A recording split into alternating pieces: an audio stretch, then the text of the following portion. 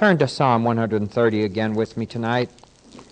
Last week I spoke to you about this psalm being one of Luther's favorites. Of his 4 psalms I think he had that were favorites. And that it was used and still is used by the Roman Catholic Church in their belief in a purgatorial fire, which of course none of us believe in since it is not scriptural, but believing that this psalm was the pleading of a soul in purgatory to get out of purgatory.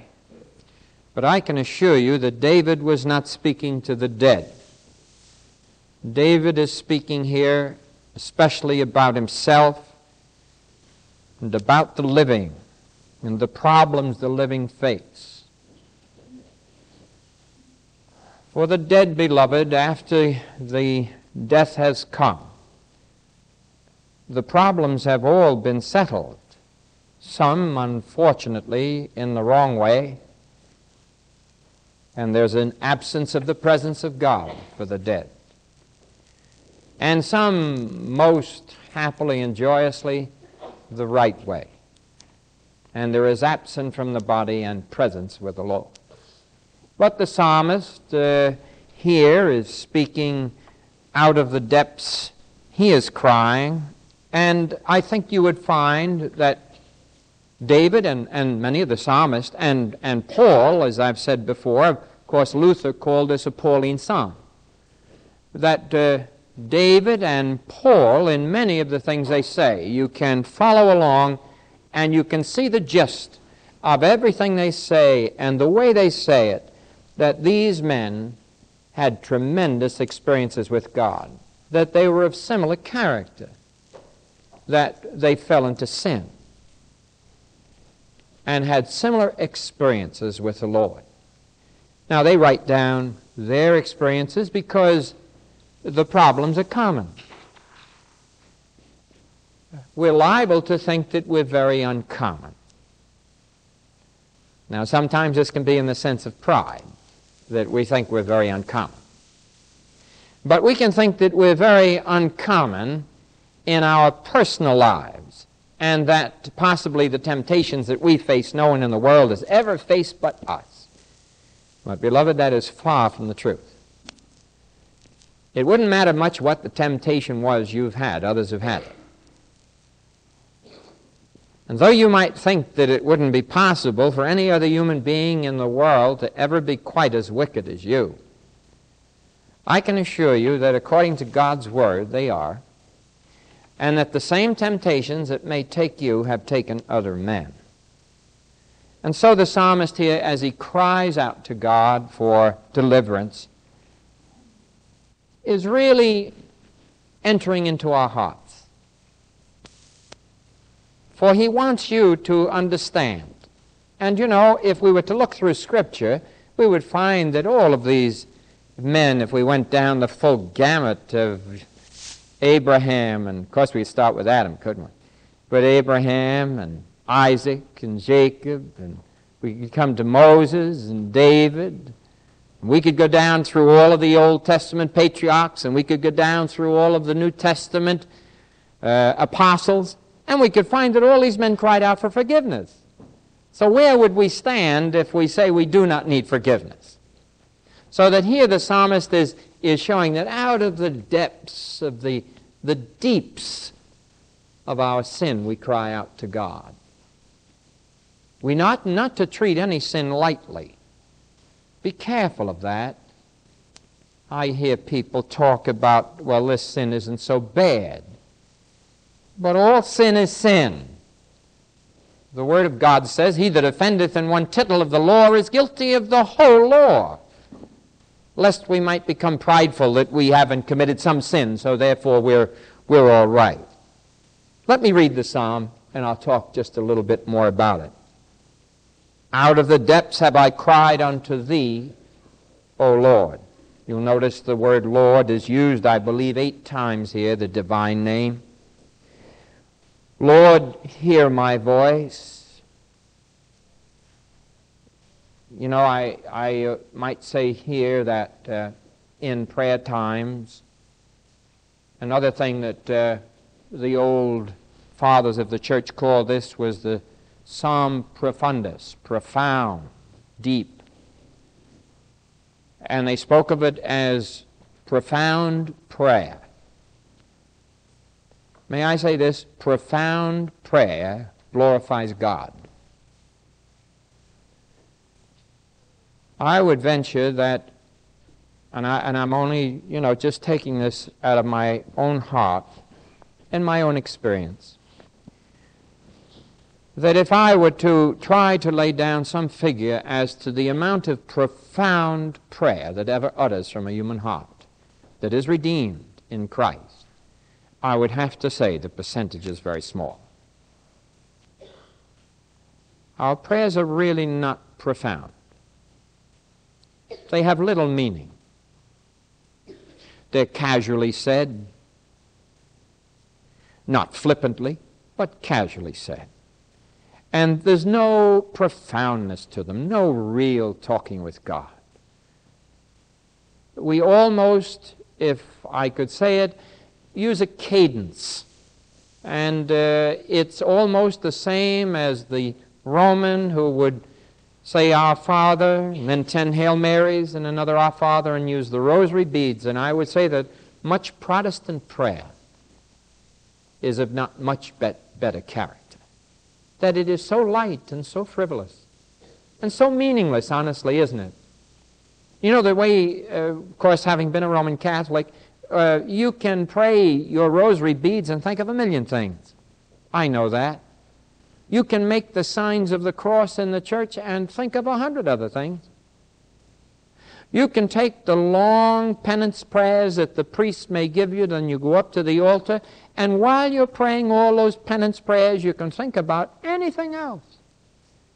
And I'd like to say that even in our Protestant prayer lives, our born-again prayer lives, there is little profound, deep, intensive, sweating, crying, burdened prayer for ourselves or even the family God has given us. So there's very little profound prayer. And here I couldn't help but notice that he says, Lord, hear my voice. Now, undoubtedly, there are many ways of praying. I sometimes think it's better to pray and pray out loud. If you're alone in the house, I think it's tremendous. Some of you have told me, and I see some just saying now and shaking their heads saying, yes, I do. Some of you have told me about your fathers, some of the old-timers, that they still hear up in their bedroom when they pray. Praying out loud. And there is something about this that is tremendous. If there's one thing that praying out loud does, it keeps you awake.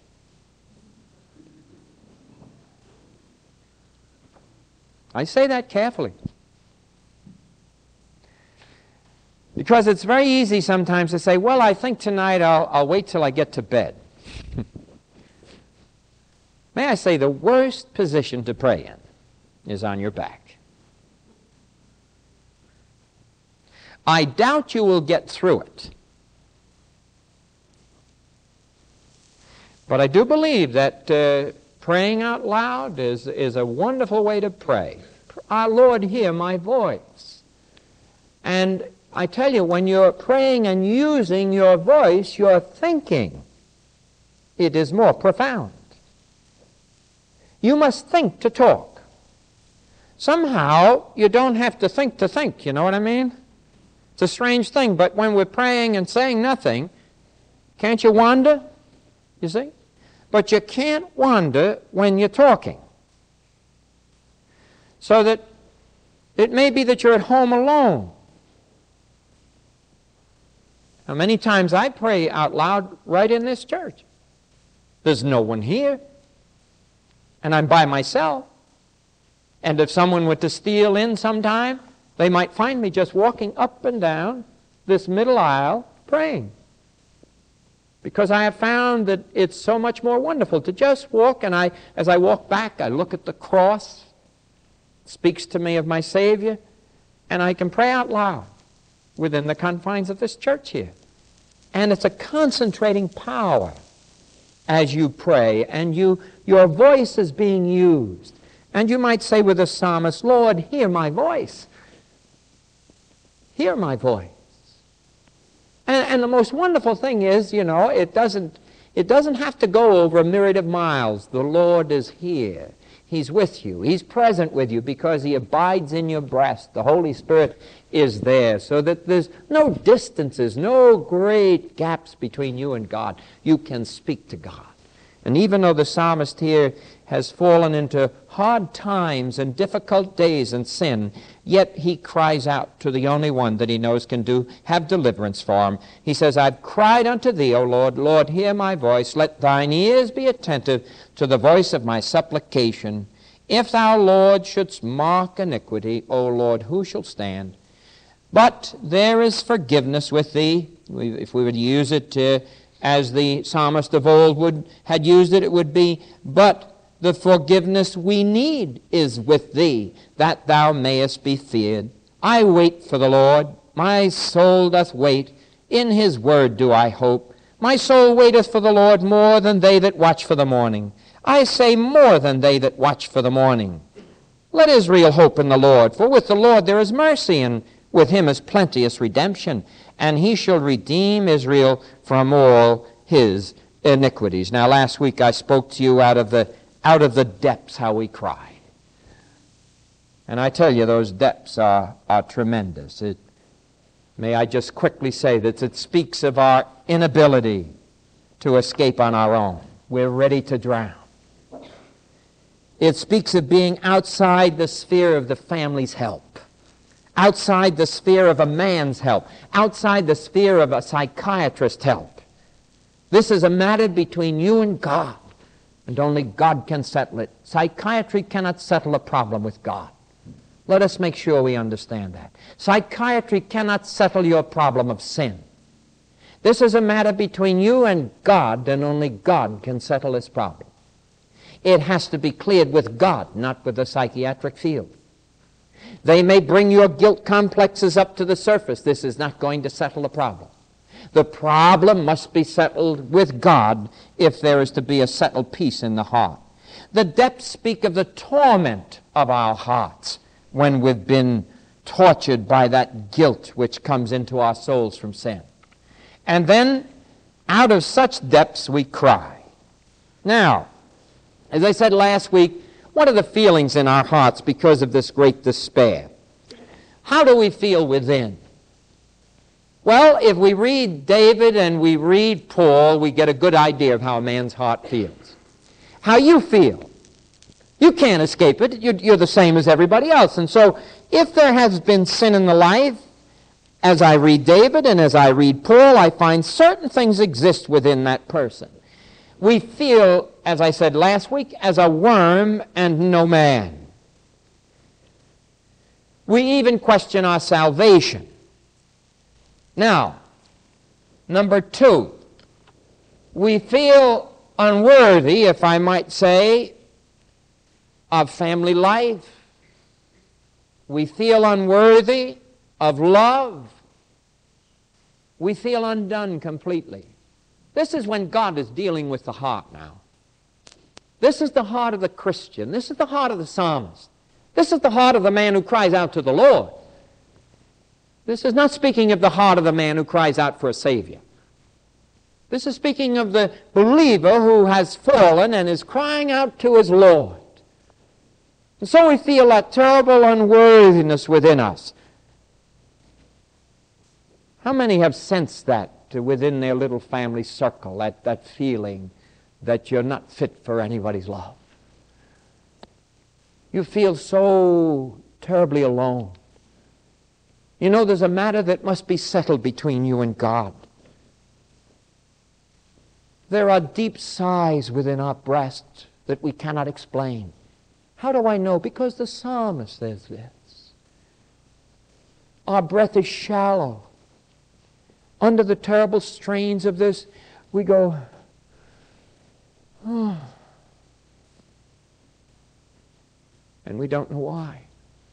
We know something's all wrong within us. And these terrible sighs come forth from our breast, weighing us down under the weight of sin, and crying out to God, "Oh, Lord, deliver me. Lord, hear my voice. Hear my voice." We feel that we're so alone. We get to sense what it feels to be alone without God. For the heavens have seemed as brass since we've had our sin. Since we've been enjoying sin, or possibly indulging in something we know we shouldn't, or possibly some area of our lives that are not what they should be, we know. And within our breast there is that feeling that we're alone. We cannot penetrate to God. How many times have you been on your knees and you have felt that there is the heavens have been made of brass and you're not breaking through, and you sense you're not breaking through. And God will keep you on your knees if you will stay there. And I tell you, beloved, that you will not always break through in 1 minute to God, or 2 minutes, or 3 or 4. You just don't get on your knees and say, "Here I am, Lord, and I want to speak to you," and expect that God is going to listen. God wants first to have His child in that perfect position where there is communion between the both of you. And so it may take you a half hour on your knees before suddenly your heart opens and all of the inner feelings pour out to God, and you are what you are in all reality. You're the real man, the man that's within, and you open your breast and you ask God to look in and see if there be any defiling thing in me and cleanse it away. And suddenly the heavens open and you see your Savior and you have communion with Him, and you know that you've been forgiven and cleansed, and you can speak to His heart. That's what it's like. And that's what it's like when forgiveness comes and when we really go. You know, in the heart of the sinner in such a condition, the saint that has fallen into sin, even death may seem to be desirable. I remember that in days of old, Elijah cried out for God to take him. "I'm alone," he said. "There's no one with me, Lord. How can I face all of this?" And the Lord looks at him and then says, "Get up off your feet. There are 7,000 others who believe in this whole place here. Don't say you're alone." But this is the feeling within the breast. "Lord, take me home." And that terrible weight is there, and that inner man wants relief at any cost. And even to the saint of God, death may seem desirable in the weight of that sin that is pounding upon his soul until it be forgiven. Our breath is shallow. Seeing a man who is in rags in the street or in the gutter as we walk along, if you're a man or a woman or a young person who is a Christian and you have been living in sin, and God is dealing with your heart and the Holy Spirit really dwells within your breast, and you know that you belong to God and you know you're a son of God, whom the Lord loves, He chastens and scourges every son. And as you walk along, if you were to see a man lying in the gutter, all disheveled, you would look down at him and you would feel in your heart, "I should be there. I know what I deserve." This is how the psalmist cries out, you see. He knew what he deserved. Read the Psalms. Read Paul. Read him in Romans 7. See him as he said, "Wretched man that I am, who shall deliver me from this body of my death?" And he sees himself for exactly.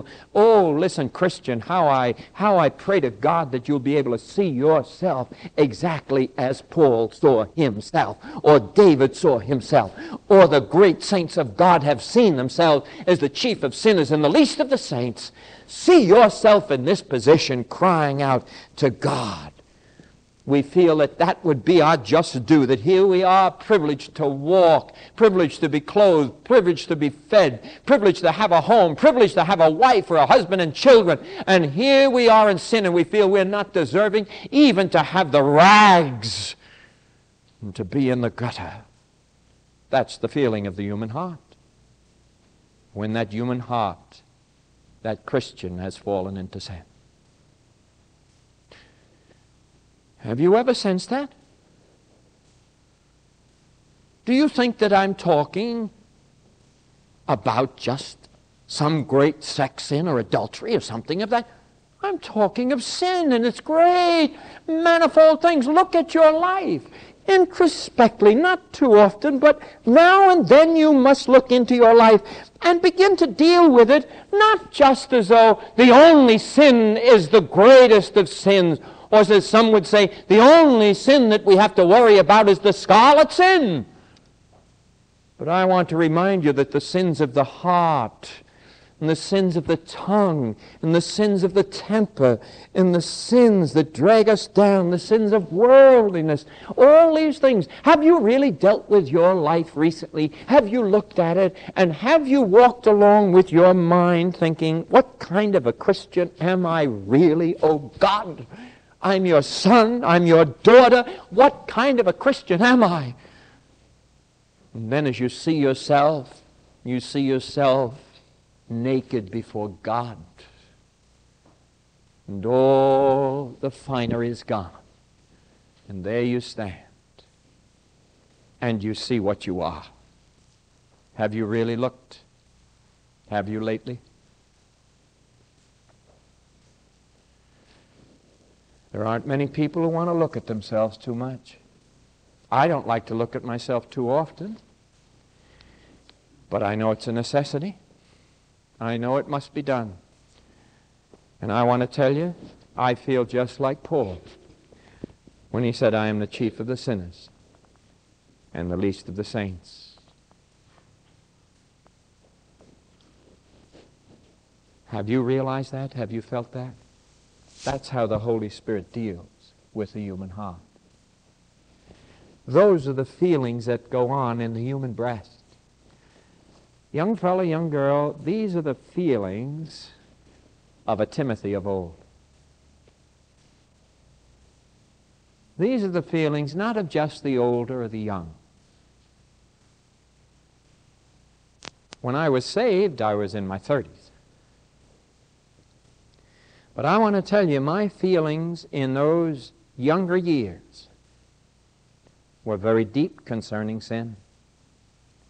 And I cried out to God with all my heart for forgiveness before I was saved. And when the Lord forgave me, I had a feeling at that time that the joy would always be in my heart and that there never would be any effect upon it. And I would be able to walk sort of in the clouds all the time. But I want to tell you, the longer I live as a child of God, the more I realize the desperate war of Satan against the Christian and his tremendous power.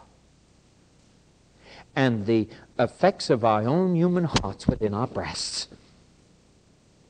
And I realized that that time when I cried out to God for forgiveness was a tremendous deliverance into the presence of God as a child of God through faith in Jesus Christ. I received Him and as I was redeemed. But today my consciousness of sin is so much deeper than it ever was at that time.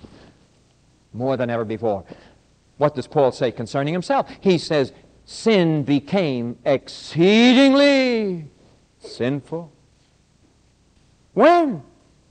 When he found Christ. Before that, it didn't bother him too much.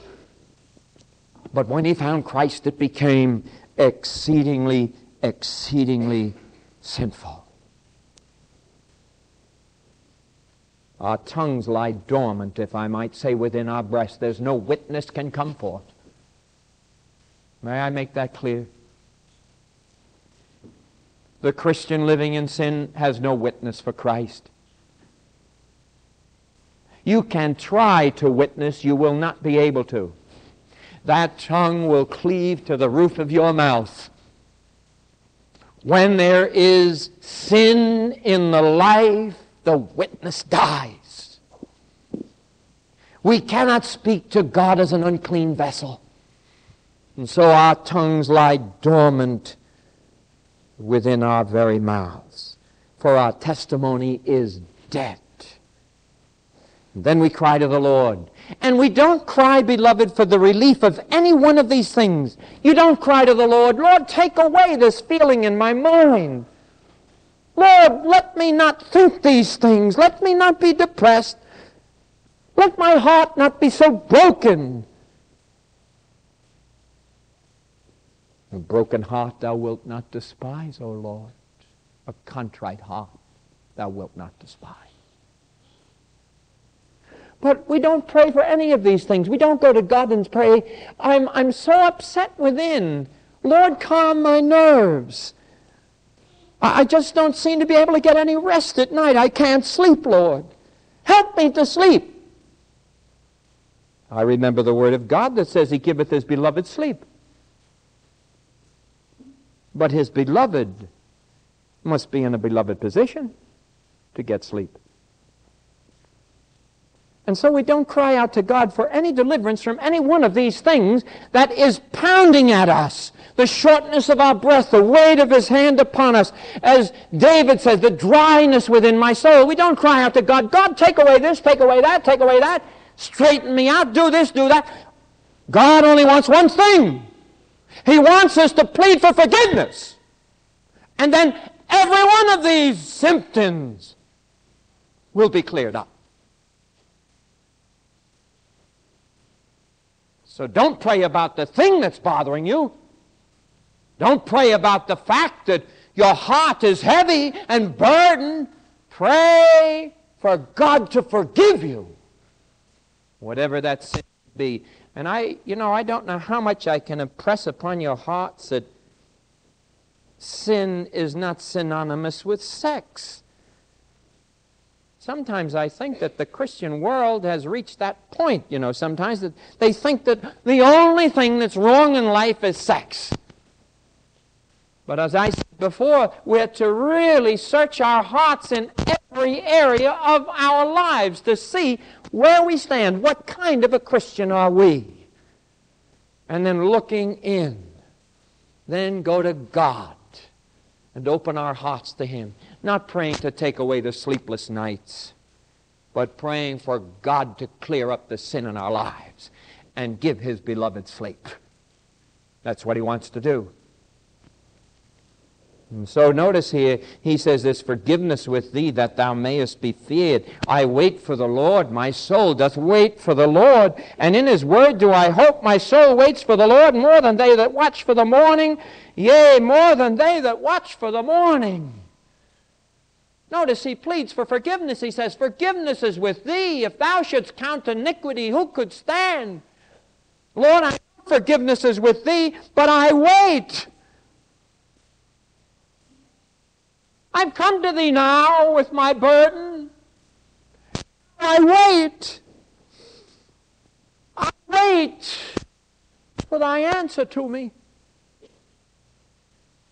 May I say this, when you confess your sins, he's faithful and just to forgive you your sins and to cleanse you from all unrighteousness. So the minute you truly confess your sin, he's faithful and just and he forgives your sin. But it says here, notice, there is forgiveness with thee that thou mayest be feared, O Lord. Because when that forgiveness comes, I want to... There's a period that is measured by God. It's a measured time. God may forgive your sin. He doesn't allow you at that moment to forget it forever. Not until his work is done. Therefore, thou dost forgive my sin. But thou art forgiven.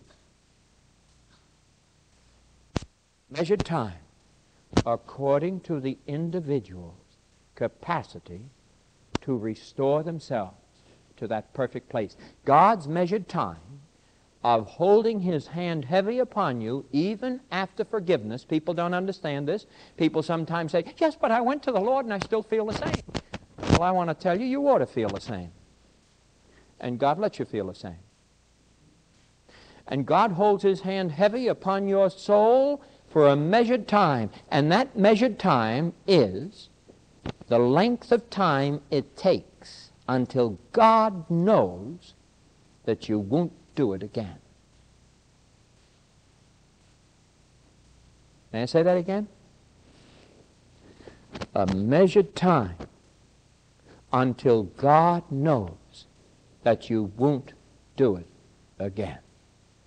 David confessed his sin, but the hand of God was still heavy upon him.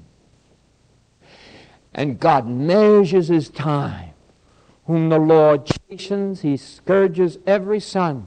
And if ye endure chastening, see?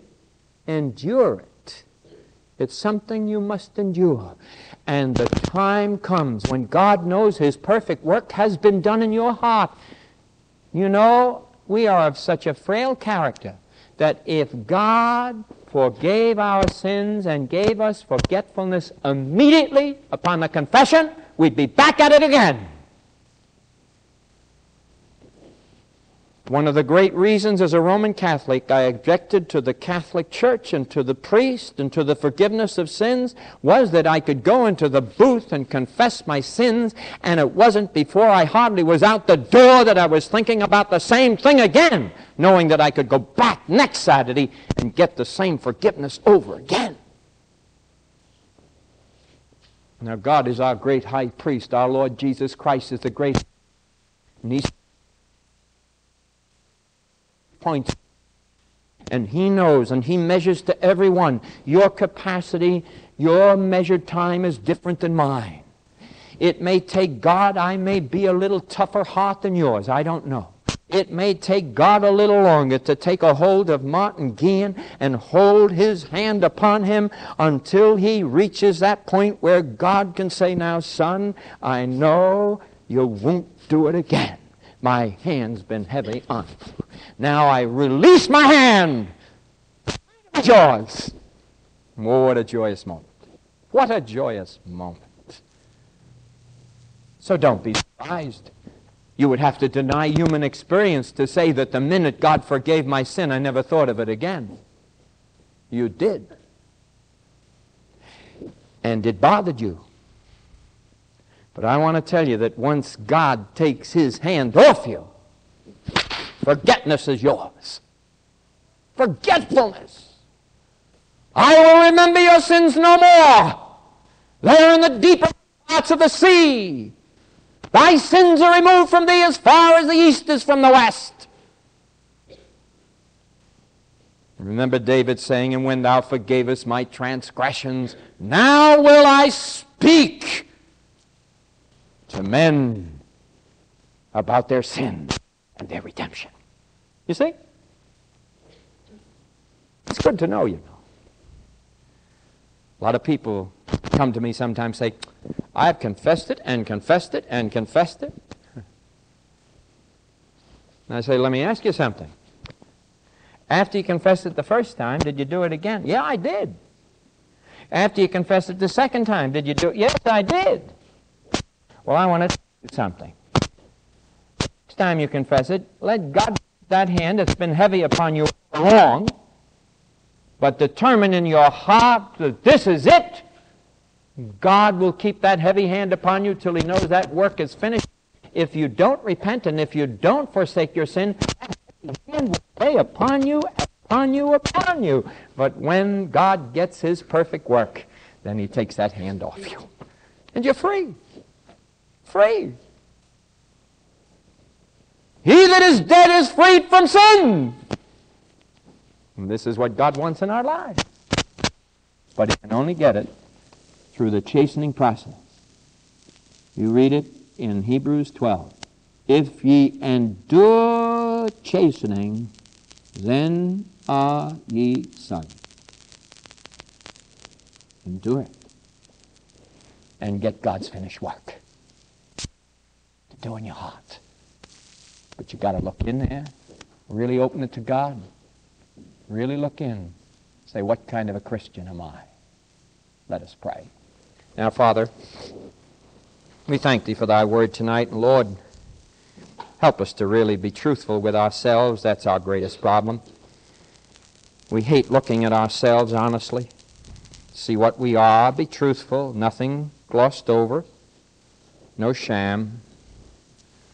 Just looking into our hearts, pulling ourselves apart a little bit. Lord, we know we don't have to do this every day, but there are times when we really should get close to Thee, draw nigh, and bare our souls completely to Thee and say, now, Lord, talk to me about my soul. Tell me all those places where I've been failing, and there are many. Lord, speak to me. And then, Lord, as you speak to me, my heart cries out to Thee. I wait for Thee. Oh, how I wait for Thee. As they wait for the morning, so do I wait for Thee. Lord, we would think how quickly of those who are desperately ill. And oh, how they wait for the morning light. For the sentry who is bearing watch on the battlefield, and how the first light of dawn is such a blessing to the heart. Lord, how we wait for Thee. We pray that we'll be patient in waiting. And if God is chastening anyone here this night, if there have been some sleepless times that can be traced to sin, if there can be some deep problems that must be settled, some need in the life, some victory over the world, the flesh, or Satan, oh, Father, how we pray that as your hand rests upon them, and you do your mighty work in your measured time, that time will soon come when you can take your hand away and say, now, son, daughter, my chastening is finished. Go forth and sin no more. Touch our hearts tonight, we pray in Christ's name. Amen.